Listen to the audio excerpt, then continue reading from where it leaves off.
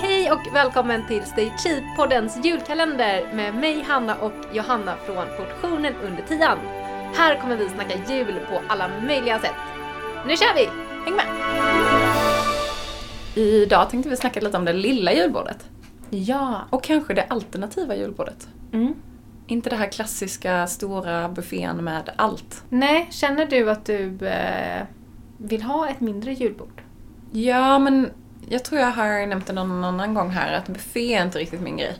När det blir liksom väldigt, väldigt mycket av allt. Utan jag tycker mer det är nice då att man, typ less is more. Att det får hellre vara lite olika över olika dagar då eller någonting än allt på samma gång. Jag kan nog hålla med dig på jättemånga sätt och jag personligen gillar ju typ inte ens julbord särskilt mycket. Det är verkligen inte något som jag längtar efter och kan kanske känna att det blir liksom, när det blir väldigt mycket så blir det inte riktigt lika attraktivt på något sätt. Så det kan vara nice att ibland bara fundera ut vad är det vi verkligen gillar och kanske satsa lite mer på det. Mm. Så man måste ju inte ha, alltså det finns ju inget julbord man måste ha. Nej, det får man göra inte. Precis som man vill. Sen kan det ju finnas traditioner och kanske så här, olika åsikter och sådär. Men det finns ju alltid något på julbord som ingen äter av. Ja.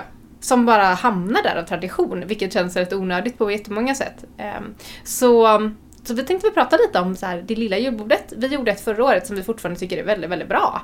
Och som inte är liksom, det är inte så många grejer. Men det är väldigt gott. Och sen kan man ju också säga rent ekonomiskt så är det ju så självklart liksom dyrt och man måste köpa jättemycket på samma gång. Men också att det inte då gör man lite färre saker så kanske det inte är så mycket som riskerar att slängas. Kanske inte måste stå vid spisen hur länge som helst. Alltså det finns ju fördelar med att välja ut det bästa helt enkelt. Verkligen. Ska vi gå igenom lite det från det julbordet vi gjorde förra året? Ja, det tycker jag. Mm. Så det vi har på det är egentligen en grönkålspaj. Den har vi pratat om här i podden. Mm. Det är liksom en god paj. Yes. Vi har ett par vego-köttbullar som är gjorda på, eller vego-gottebullar på kidneybönor och lite kryddpeppar och... Ja, men lite de här julbullesmakerna. Exakt. Och de går ju att göra fint att förbereda i förväg och man kan sedan bara steka upp dem när det är dags. Yes. Sen har vi den här pastejen. Ja. Som vi har nämnt och den går ju också absolut att göra flera dagar i förväg om det är så. Vad har vi mer då? Ja, men vi har vörtbröd, hembakta vörtbröd på liksom det här basreceptet. Det har vi nog inte pratat om i kalendern. Men det har blivit lite en tian-klassiker med ett par frallor som jäser i kylen över natten. Ja. Men så finns det så här färdig vörtmix man kan köpa och ha i den och det blir så gott. Ja, men det blir verkligen jättegott. Så det här kan man göra, är det så att man får ha gäster på kvällen så kan man sätta den här degen på morgonen och baka ut det liksom precis när man ska äta egentligen. Eller har man gästerna eller man ska äta julbordet vid lunch så kan man ju sätta det kvällen innan. Ja, eller vill man bara ha en riktigt god frukostmacka så sätter man på kvällen och bakar ut på morgonen. Ja, det går också bra. Nej, men de är jättegoda. Och där kan man slänga i russin om man gillar det eller så struntar man i det om man inte vill ha russin. Ja. Men det är i alla fall ett väldigt enkelt, världsenkelt typ av vörtbröd. Yes. Sen har vi brysselkålsallad. Och den har vi också pratat om innan. Den är supergod. Så man kan gå tillbaka och lyssna på brysselkålsavsnittet om man inte har gjort det. Där pratar vi mycket om den här salladen. Sen har vi en klassisk liksom, potatisgratäng. Ja. Det tycker jag är väldigt gott. Ja. Men det här känns ju liksom, när man börjar plocka ihop det här, går man in på hemsidan och söker på julbordsspecial så kommer man till ett inlägg och där finns det liksom en startbild. Och när man kikar på den så är det liksom som att men det här känns som en måltid. Det är inte så här 1000 olika grejer. Nej, men här har vi till exempel inget alternativ till vegosill eller till sill. Nej. För att det känner inte vi för. Nej. Så här kan man ju självklart variera vad man själv tycker om. Så det här är bara ett förslag. Men det är i alla fall lite mindre och tar inte en evig tid att göra. Nej, plus att mycket går att förbereda.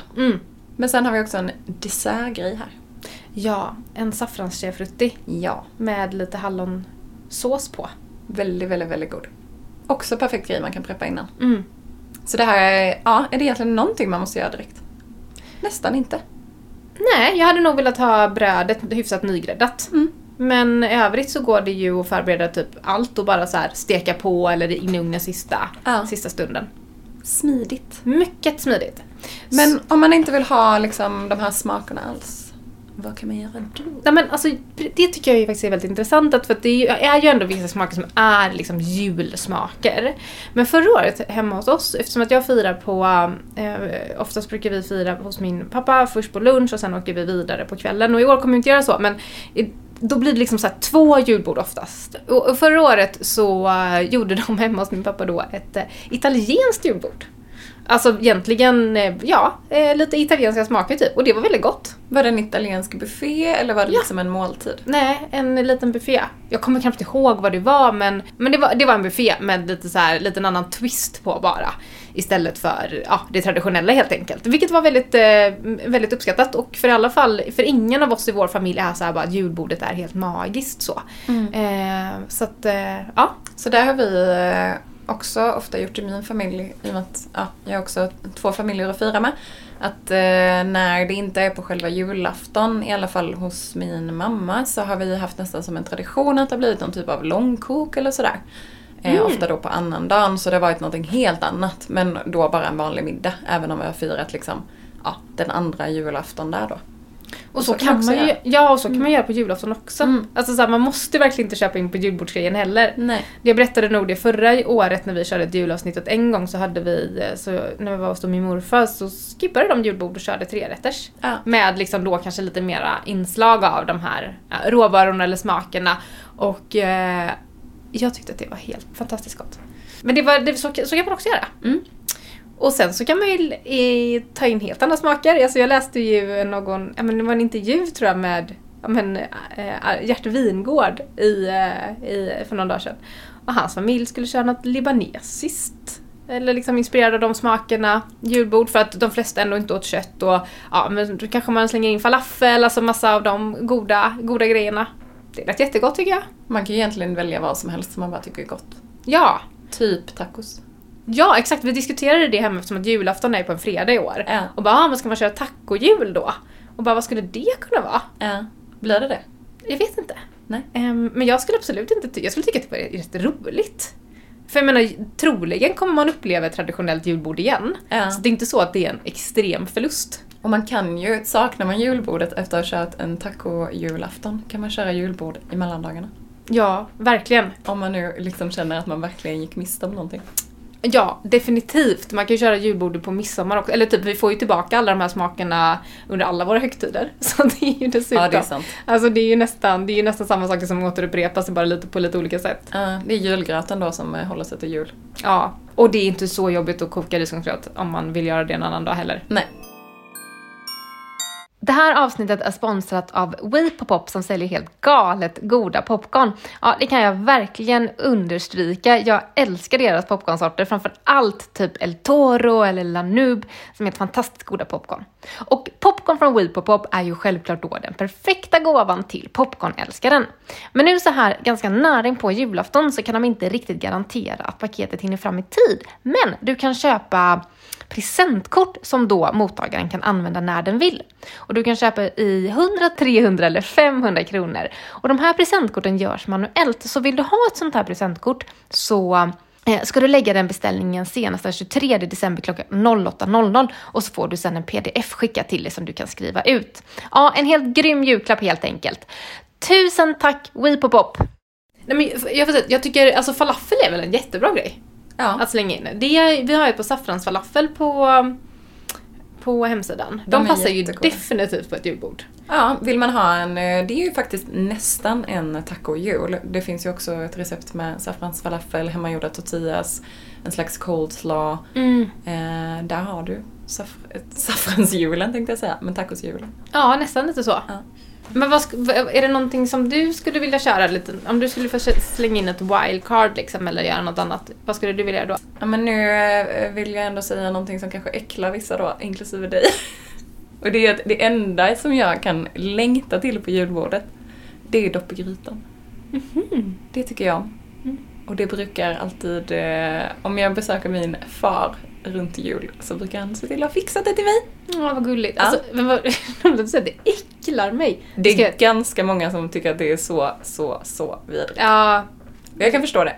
Ja. Men det är nog det enda så här grejen som jag ändå tycker är ganska, jag vet inte, det är någon slags tradition nästan. Kan man göra det vegoaktigt? Alltså jag tror, gör en riktigt salt buljong. Ja. Alltså jag skulle kunna tänka mig att man tar typ grönsaksbuljong, kanske det finns ju till och med så umami-buljong, att man tar någon sån. Nu vet jag inte om de alltid är vegetariska, det får man kolla. Men och kanske lite extra soja, alltså så här, det är ju riktigt, riktigt salt och lite fett. Så tar man lite olja och men som sagt buljong och soja och sådär, så tror jag att man har ett vegetariskt alternativ. Hur blev det, alltså när vi kokade, för när du kokade seitanen till exempel, den var bara kokad i buljong då. Men där kanske man skulle kunna doppa. Ja. I den smaksättningen då liksom. Ja. Den blir inte riktigt lika liksom, blir inte riktigt lika fet, men Alltså det som blir, det är att den är liksom väldigt kondenserad. Så i så fall skulle man ju försöka koka ner den där buljongen så att det är bara ganska lite kvar, så att det verkligen är så här salt och mycket smak. Nu blev det nästan ett dopp i grytan avsnitt här också. Ja. Jag var bara så oförberedd på att du skulle säga dopp i grytan, för det är ändå väldigt juligt. Jag tänkte att du skulle säga något sånt där helt annat, men det var ju bara min föreställning. Ja, men något helt annat kan man äta alla dagar om året. Även på jul, visserligen. Men det var roligt, för det går helt emot det vi har pratat om nu. Ja, men det är väl det enda som jag kanske då i matväg längtar till. Men ja. Hoppas att du får ditt dopp i grytan. Annars får jag testa att göra ett sånt här, en variant. För jag kommer inte stå och göra en hel julskinka själv. För ditt dopp. Nej. Nej. Men i alla fall, det gör vad ni vill. Ja. Man måste inte följa traditioner. Nej. Och man måste absolut inte ha hur stort julbord som helst. Nej, det behöver man inte. Hejdå! Hejdå!